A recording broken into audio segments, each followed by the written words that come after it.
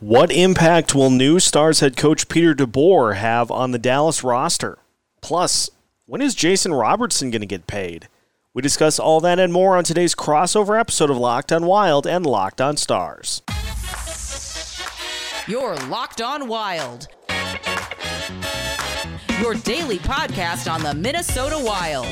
Part of the Locked On Podcast Network, your team every day.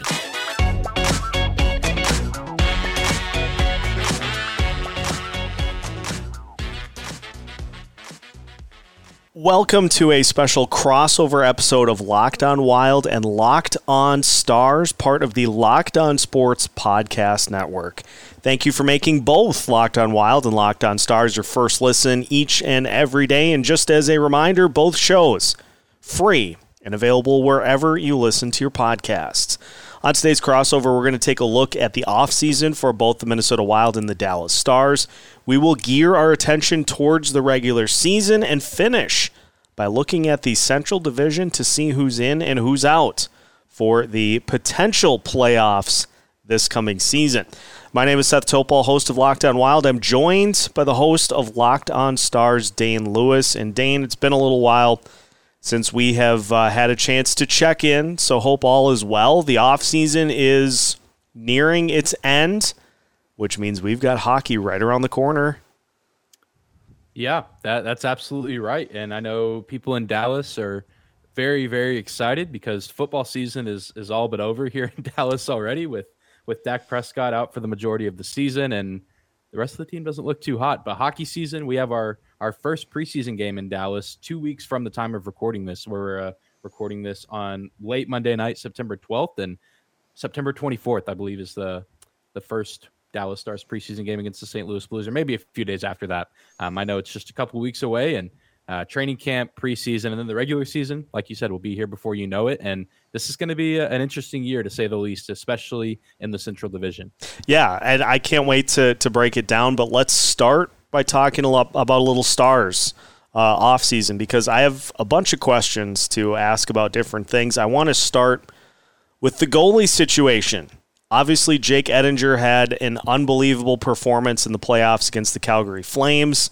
Flames ended up coming up just short in that series, and it led to Oettinger getting a nice 3-year deal to stay with Dallas. There was rumors that maybe a team was going to do an offer sheet just to try to kind of make Dallas sweat it out a little bit.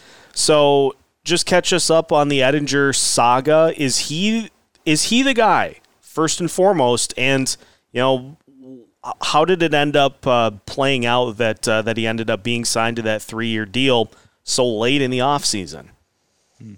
It's a great question, for sure, if he's the guy. I mean, I think the short answer for that, for me and for the rest of the Stars fans who have been following this saga all offseason, is he is the guy. And I think he proved that not just in that Calgary series, which, like you said, he was phenomenal, but even throughout the regular season. I mean, he was expected to be at the AHL level for the majority of the campaign, with Braden Holtby, Anton Khudobin, and Ben Bishop supposedly going to round out that goalie room, but all three of those guys go down due to injury. Ben Bishop even retires, and so Oettinger is kind of forced to step into that starting role, and he did really well, all things considered. I mean, not numbers that are going to blow you away, but, you know, he was a very serviceable and very efficient number one goalie for the Stars throughout the majority of the season. And then, of course, had that 7-game stretch against the Flames where he was nothing short of spectacular. So it was, you know, pretty nerve-wracking at points this offseason, kind of wondering if he would be coming back.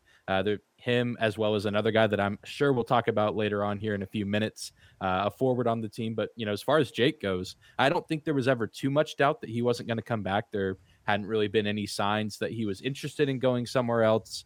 I mean, Jake's, from what I gather and from what other people have gathered as well, seems to be a really loyal guy, and a guy that, you know, has grown close with this locker room and grown close with the goalie coach, Jeff Reese, who's one of the only coaches that's still on staff with this kind of new Dallas Stars, you know, coaching regime that's come in this offseason. So there's good relationships for him within the organization. The fans here in Dallas can't get enough of Jake Oettinger. He's probably the loudest applause every single night when the starting lineups get called at the American Airlines Center. So all in all, it's a good deal. And, you know, his contract, his new one, relatively team friendly. I think he is getting paid a decent amount of money at $4 million a season, and the Stars get to hold on to him for at least 3 seasons. And I imagine if he is able to build on this past season that he just had, that his next contract will probably be longer and probably have some more money for Jake, which is, going to be a win for both parties.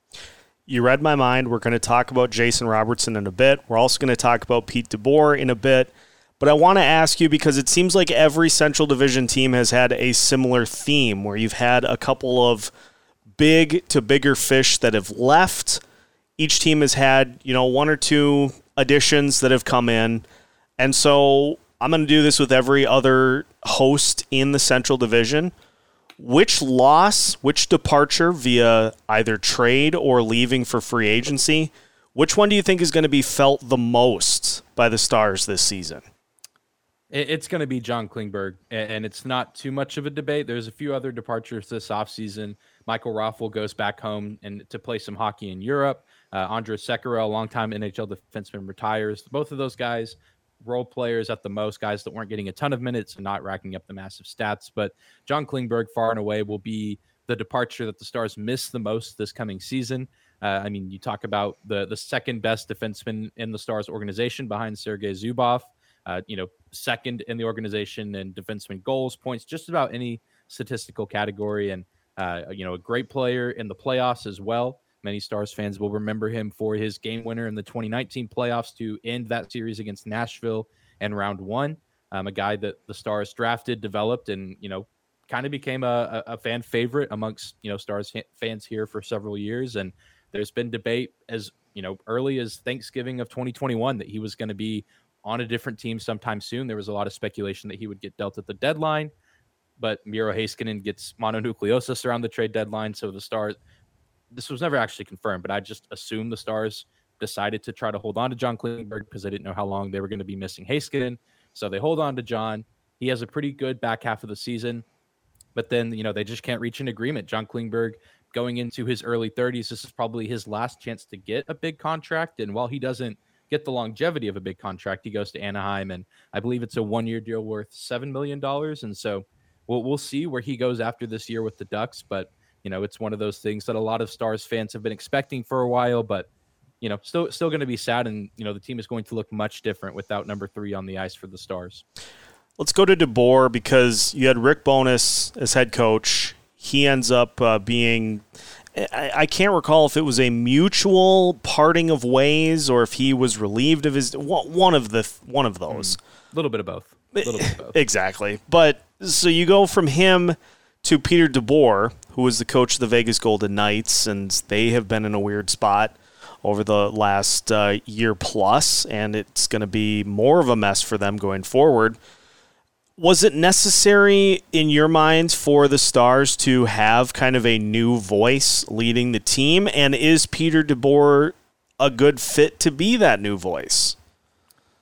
Yes to both, and I'll dive into that a little bit. And Stars fans that have been listening to these, preseason division crossovers, they've probably heard this multiple times now, but I think it's still worth saying that, Rick Bowness was thrown into a very difficult situation with the Stars. The Stars fired Jim Montgomery from his coaching duties back in December 2019.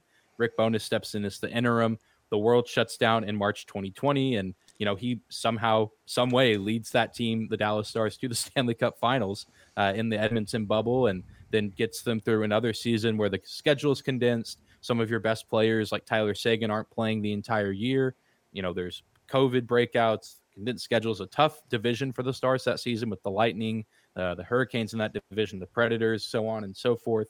And then this season, it was, still some, not normal things happening like a COVID shutdown, things of that nature, but, still some difficulties and challenges faced this past season. But Rick Bowness still gets this team to the playoffs, and they perform really well. But at the end of the day, I think, like I said, I think it's a little bit of both. I think Bowness kind of wanted to take a step back just with how chaotic these years have been, and the Stars wanting to move on, because Rick Bowness, a great coach, one of the most respected men in the NHL, a very classy guy that, has the respect of the locker room.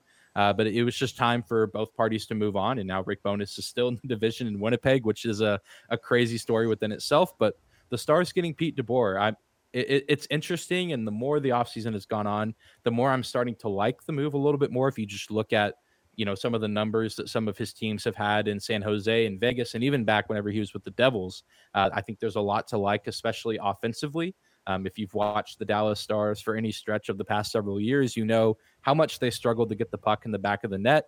And Pete DeBoer has a tendency, especially early in his tenure with new teams, to get the most out of his players offensively, and that includes defensemen. So you talk about the absence of John Klingberg.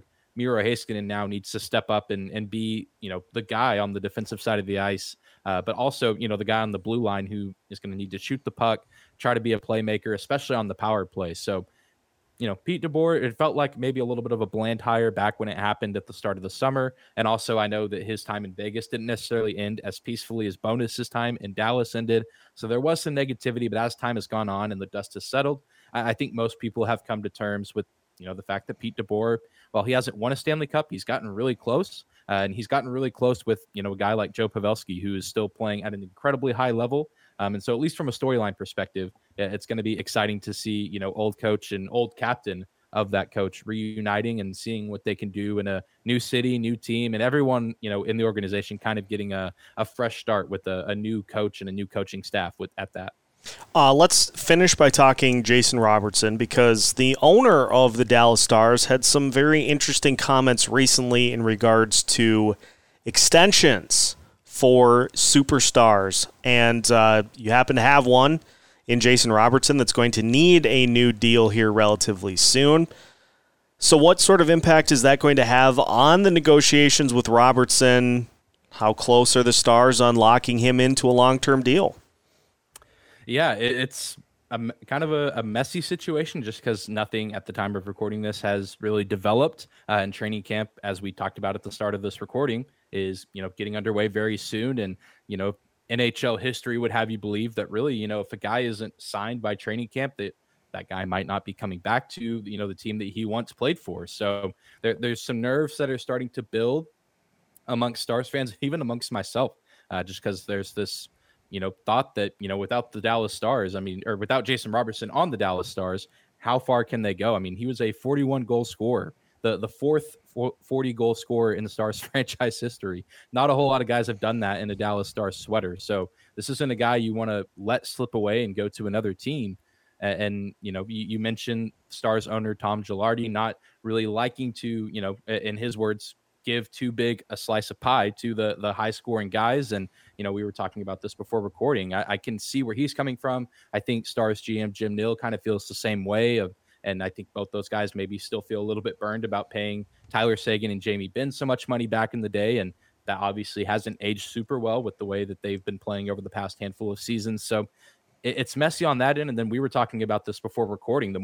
There's more young forwards like Jason Robertson that are signing these massive deals, like Tim Stützle from the Ottawa Senators signing, I think, like an 8-year, $8 million contract. And, no offense to him, I think he's a great player, but I think Jason Robertson is better than Stützle, but the Stars just don't have that money right now. So it's this weird, the Stars want to pay Jason Robertson. They don't necessarily have the cap space, so they got to likely work out some sort of bridge deal where maybe he's getting paid for 3 or 4 seasons, maybe in the $6 to $7 million range. And you might have to move some guys off the roster. There's been some rumors about Anton Hudobin potentially getting moved, maybe a guy like Radek Faksa. It's going to be very interesting to see how it all plays out as training camp gets closer. Because you have to imagine that, Pete DeBoer coming to Dallas, probably one of the biggest draws was getting to coach a guy like Jason Robertson. And if he's not there, that, just gives us a whole different outlook on what the Stars are going to look like this season. Well, and an interesting parallel, I wonder how much Robertson is looking at the deal that Kirill Kaprizov got before this season as a potential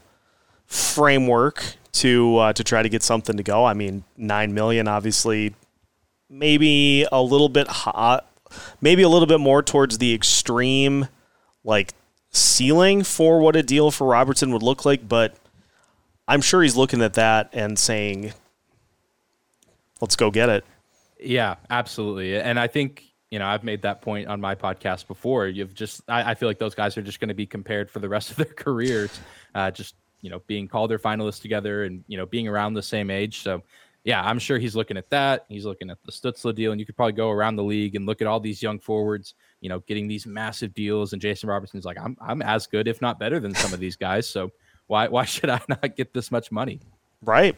Well, let's flip to talking a little bit about the Minnesota Wild. I'm sure you've got some burning questions for the divisional opponents, and so we'll flip it. I'll put myself in the hot seat as we continue our crossover episode of Locked On Wild and Locked On Stars after this. Our next partner is a product I use every single day of the week. I started taking AG1 because it's so much simpler to have all the vitamins and supplements you need in one easy package. And with just one delicious scoop of AG1, you're absorbing 75 high-quality vitamins, minerals, whole food sourced superfoods, probiotics, and adaptogens to help you start your day right.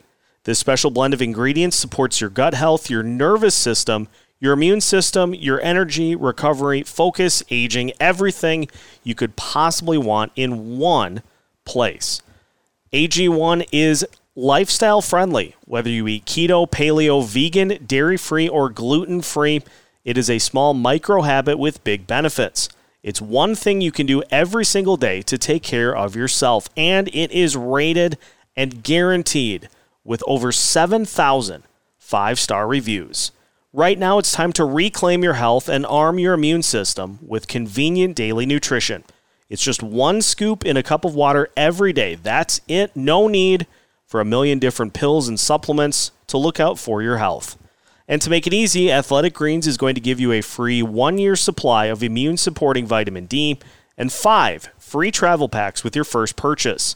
All you have to do is visit athleticgreens.com/NHL Network. Again, that's athleticgreens.com/NHL Network to take ownership over your health and pick up the ultimate daily nutritional insurance. Continuing today's episode of Locked On Wild and Locked On Stars, Seth Topol and Dane Lewis taking a look at how the Wild and Stars have done in the offseason. It's Wild question time. So, Dane, I am an open book. Any Wild questions you've got, send them my way. Yeah, let's do it. You talk about the offseason for the Minnesota Wild. I feel like the elephant in the room for this team, of course, is one of the first moves of the entire offseason for the league was the departure of Kevin Fiala, a guy who was second on the Wild in points at 85, 33 goals, 52 assists, had a phenomenal season for the Minnesota Wild this past year. But now he's in Los Angeles, a member of the Kings. A trade with that team. What were your overall thoughts on that deal, and how do you feel about the return for Kevin Fiala? You know, this is an interesting one because I feel like the further away we get from it, it's more and more easy to come to terms with what happened. I was a staunch trying to kind of lead the movement of, hey, we need to find a way to keep this guy because you don't just fall into players that are in the prime of their career, that are 25 years old and can give you what Kevin Fiala was able to bring to this team this past season. And even before that, you know, he had some very solid seasons with the Wild leading up to this one. It just put everything together and really turned into just this elite scoring option that made the Wild as dangerous of a team as they were. Obviously, with his performance, that meant that he was going to get paid. And so when it was pretty evident that he had priced himself out of what the Wild were going to be able to give, then for Bill Guerin, it turned to where can we get a good return for him? And not only that, we have to look at the biggest factor, I think, of this trade. Kevin Fiala was not probably going to sign an extension with Ottawa, maybe not going to sign an extension with New Jersey. Who's going to pass up an opportunity to go play for the Los Angeles Kings, to go to California and just have that be where you live and play for the next large portion of your playing career? So once it got down to the Kings being the team that he was going to do that, then the trade package starts to come together. The Wild got Brock Faber, who is going to be playing with the Gophers this year, but profiles as a guy who can, you know, be an intriguing prospect for this team, somebody that can, you know, within the next couple of years get some time I would imagine, on the Wild roster, a chance to see if he's somebody that can fit with this team going forward. The biggest piece for this trade was the additional first-round pick, because it allowed the Wild the opportunity with those 2 picks right within the same area to take both Liam Öhgren and Danila Yurov. And from what I have seen from Yurov overseas so far this season, it's enough to get you really excited about what he's going to be able to bring to this team once he makes it stateside. So not necessarily a player that was a direct benefit of the Wild having those 2 picks, but somebody that it gave them the opportunity to grab Öhgren at 19 and still be able to see, okay, is Yurov going to be available at 24? And so I feel like getting Brock Faber and Liam Öhgren for Kevin Fiala is a solid haul. The part of this I think that irritates people the most is Bill Guerin's comments saying that, they felt like they got a good haul for Fiala without having to wait for teams to try to leverage each other to increase the offer or decrease the offer. I think the assumption there with those comments is that Guerin panicked and pulled the trigger a little too early. But look at what happened to Chicago with the moves that they made. There are a lot of experts who look at the return that they got for a couple of those trades as pretty underwhelming. And so Guerin trying to avoid that sort of thing happening, and ultimately would have been very nice to keep Fiala around, but at the end of the day, the contract that he got, there was no way that the Wild were going to be able to get that on the books. And so at that point, then you try to maximize the return, and I certainly think Bill Guerin did that. It certainly seems like it's one of those deals that could be a win-win for both clubs. The Kings get, a guy that can play easy top 6, if not top 3 minutes, and produce at a high level. And, it might just take a little bit longer for the Wild to get their end of the deal, but Faber, like you said, a guy that has a lot of upside. And then, of course, those draft picks as well. Who knows, 3-4 years down the line, all of those guys could be great contributors for this team. And then, both clubs say, hey, we both got a pretty good shake out of this deal.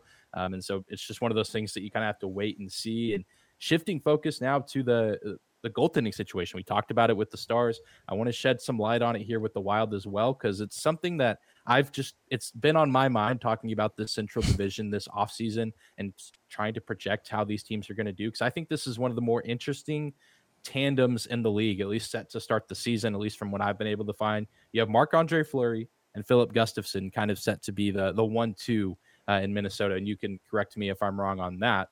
But Marc-Andre Fleury, 37 years old, going to be 38 in November.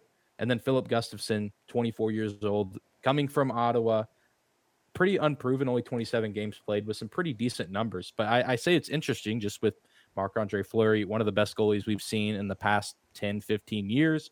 But Stars fans especially know all too well, how age can deteriorate a goalie. We just saw Ben Bishop retire. Anton Hudobin's up there in age. He's not the goalie that he once was. Braden Holtby is likely, done playing in the NHL, seemingly for, just with the way his body's shut down.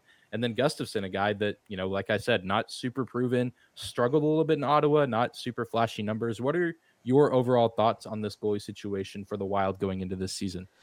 I'll say right off the bat, it is, I think, the single biggest factor that will determine whether the Wild have a good season or not.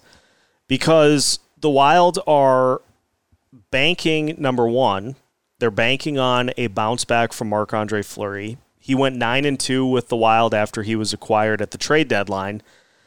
But the peripheral numbers were so-so, and his performance in the playoffs against the St. Louis Blues was also so-so.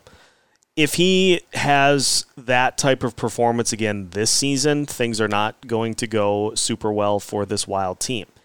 If he bounces back, if he's more comfortable with Minnesota this year, and he can save a few more goals than he did down the stretch last year, then he's going to have better numbers, and I think this Wild team is going to be similar to where they were last year.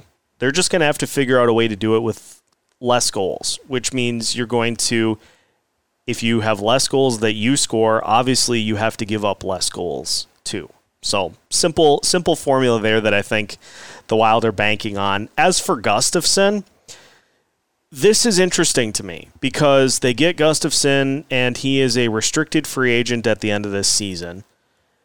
If he shows any sort of a flash this year, I think he could be somebody that is very intriguing for the Wild over the next couple of seasons, mainly because Jesper Wallstedt is in Iowa this year, and his timetable for getting to the NHL level is entirely up to him. If Wallstedt shows that he is capable of dominating at the AHL level this year, it wouldn't shock me if at the very least he is up with the NHL team next year. If it takes a little longer for Wallstedt to kind of get accustomed to playing in the States and playing against AHL level competition, then you push the timeline down the road a little bit. But the Wild are simply trying to kind of backfill the Jesper Wallstedt timetable. If Fleury has a good year this year, he has the second year of that contract that is basically an option. If he opts to retire this year, it doesn't hurt the Wild at all. If not, they've got him locked in for $3.5 million for next year. Let's say Gustafsson plays really well. Then you have the first opportunity to negotiate with him and try to kind of bridge him along to help take some of that time before Jesper Wallstedt's ready to play at the NHL level. If neither of these happen, the Wild, let's say Fleury does not perform well and he opts to just hang it up. Off the hook there. If Gustafsson doesn't give you anything that's really super inspiring, he's a restricted free agent for relatively cheap, and Bill Guerin has a couple of options as to what to do there, and then you just go get somebody else to fill that spot until Wallstedt is ready. So they're hoping that these two pieces can work until Wallstedt's ready. If not, they're going to go get somebody else, but if you want to talk about a factor for how this season's going to go, it's goaltending. First, second, third, fourth, and fifth. Yeah, I've been racking my brain on all these teams in the division. That's my continual thought with this Wild team. If the goaltending's good, very easily can finish in a top 3 spot in this division. But if it doesn't hold up too well, I still think that there's enough talent on the roster from what I've seen, even just from the games last season, even with the Fiala absence, that you still get into the postseason, just maybe in a wild card spot. But the last question I kind of want to run by you in terms of the aforementioned talent on the roster. We know Kirill Kaprizov. We know what he's going to do this season. He's going to light up the scoreboard. He's going to score a ton of goals. But now there's that absence in the second scorer spot with Fiala gone. Who do you anticipate is going to step up and kind of fill that role to be the second scorer on this team? Whether it's former Dallas star Matt Zuccarello, Joel Eriksson Ek, Ryan Hartman, or is it one of those guys, or is it maybe someone else that maybe I'm overlooking? I think the hope is that it will be Matt Boldy that will be that second option. He showed really well, and I think had he been healthy for the entire season, he would have been a finalist at the least for the Calder Trophy, but obviously was injured to start the year, played in 47 games, and really gave a lot of promise for the Wild for their future. The hope is that he can maybe not have the replica season that Kevin Fiala did, but can at least maybe go from 15 to 25 to 30 goals this year and can be somewhere around 60, 70, 75 points as a second-year player in the NHL, which would be a big ask, but I think he's certainly capable of it. The hope then is that Marco Rossi can take what Matt Boldy did last year and maybe build on that a little bit, but just take that over the course of a full season. So those are the guys that are going to be most directly filling in for Kevin Fiala's production. The other part of this, too, I think, is whether or not we see the regression from the guys who had the career seasons. The Matt Zuccarellos, Ryan Hartman, Marcus Foligno, guys like that, if they are capable, for instance, if Ryan Hartman, if this is just kind of his second act, is a guy who is capable of being a center on a Kirill Kaprizov line and taking advantage of all those opportunities that brings, if he's able to do this for another season, that is going to be massive for this Wild team. If you can get Marcus Foligno to have similar production, a guy who has been kind of an under-the-radar offensive option for this team, and if Matt Zuccarello can continue to do what he's done as a line mate for Kirill Kaprizov and can continue to stay healthy, if those guys all have somewhere around the same level of production, then you look at it and by and large, most of the goals are accounted for. And if that formula works, then the Wild got exactly what they were hoping for, and they, just like they did last year, they have once again this season asked for a few key players to step up and fill voids, and have gotten that.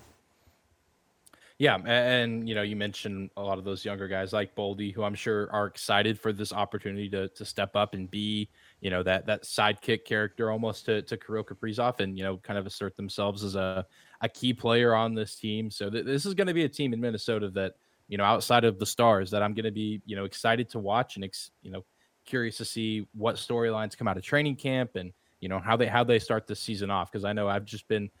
And it's this way with every Central Division team. Every team kind of has that one storyline of, okay, if this goes, the right way, they could have a great season. Or if it doesn't go the right way, it could fall apart. And, you said the goaltending for sure. And then also who's going to be, behind Kaprizov as far as scoring this season. Yeah, those will be the two big ones. And, speaking of the Central Division, we'll finish by taking a look at kind of just where everybody's at. We'll play a little in and out to see if all the teams that made the playoffs last year, if we think they're going to do it again, as we finish today's crossover episode of Locked On Wild and Locked On Stars after this. Final segment of today's episode of Locked On Wild and Locked On Stars. Once again, thank you for making both shows your first listen every day. For your second listen, make sure to check out the Locked On NHL podcast as we get closer to the start of the season, free and available wherever you listen to your podcasts. Dane, the Central Division has seen a lot of change, as I alluded to when we were talking about the Stars in the first segment. It seems like every team in the division has had some notable departures, a couple of additions to the roster, but it doesn't feel like anybody has really done anything to separate themselves from the pack. You saw all the instances in which the Avalanche had to make tough choices while some of their impending free agents took more money elsewhere. Their goalie situation is different. Is that a fair assessment, or is there somebody in the division that you think has done enough to be kind of that objects in the mirror are closer than they appear type team? I very much agree with the assessment that there's just certainly been change around the division, but I don't think that, that there's been one team that's done just, a ton to assert themselves. I still think the Avalanche likely win the division. I still think that they're going to be a great team, despite a lot of those absences. The big one being, of course, Nazem Kadri, who's now in Calgary, but I mean, they still have so many good pieces. But I've said this to some other hosts this preseason, and still at this moment believe that we could very well see the same 8 teams from the Western Conference in the playoffs. I think the seeding could maybe be a little bit different, just as far as some of those middle seeds and some of the wild card spots. But I think it's very realistic, especially out of the Central. The Pacific, maybe you get a sleeper team in there. Maybe, Vegas overperforms and maybe they keep Los Angeles out, something like that. But as far as the Central, I think we could see the same 5 teams make the postseason, with Colorado at the 1, but that 2 through 5 spot, and even if you want to throw the Winnipeg Jets in there, the 2 through 6 kind of feels up for grabs. Yeah, and I mean, the nice thing about the Central Division is you take Chicago and Arizona, and at this point you just push them off to the side. But like you said, Colorado still has the talent to be the top team in the Western Conference. And I mean, you look at it, Winnipeg, I've said this before, and I'm going to have to actually ask Harrison about it in a crossover. I just don't know what that team looks like on paper until I see them play in game one. Like, it seems like a weird mix to me. And so it could end up being okay, but it could also end up being very bad. So I'll leave them out of the playoff picture as of now. As far as the Pacific Division goes, I think what is certain is Edmonton and the Kings being playoff teams over there. I mean, Calgary did get Nazem Kadri, but I just don't know beyond that. I mean, Vegas is going to have to they're really going to have to find something with Jack Eichel to get into that mix. But it feels to me, like you said, that it's going to be 5 from the Central again, and it's going to be probably Edmonton and the Los Angeles Kings, and then whoever plays the best between Calgary, Vancouver, and maybe Vegas over in the Pacific. Yeah, the Pacific is so weird because there are, like, Vancouver, a team that I overlook at times, but they took the Stars lunch 3 times last season, and you know, they have some really nice pieces. That's almost a fun division to be in if you're one of those kind of middling teams like Vancouver, because you don't necessarily have a whole lot to lose if people expect you to miss the playoffs, and if you have a good year, you come in and steal a playoff spot from the Flames. Yeah, I think the Flames, I do agree that they're kind of in a weird spot, and they, you know, despite losing a ton this offseason, it seems that they've brought back just as much with, you know, Nazem Kadri, but Jonathan Huberdeau, Weegar. I think that they still have the pieces, and of course Daryl Sutter is head coach there. That, you know, that's going to be a tough team, and that's going to be a difficult place to play, of course, in the Saddle Dome. So it's going to be a wild year in the Western Conference and, you know, the Central Division for sure. And I know that's what we'll be watching, both of us, a little bit more closely, but I really, you know, do think that both of our teams have a chance to finish top 3 in the division, but I can also see either of our teams also, you know, scrapping and clawing all season long and eventually ending up in a wild card spot as well. Yeah, it's all going to depend on a couple of key factors for both teams, but if you've been listening to either show all off season long leading up to the start of the season, you know what they are at this point. So just continue to follow along with your favorite shows with Locked on Wild and Locked on Stars as we guide you through the rest of the offseason into the start of the season. Make sure you follow along on YouTube, hit subscribe so you don't miss out on any of the latest news for either team. And we continue to bring you new episodes all week long as part of the Locked on Sports Podcast Network.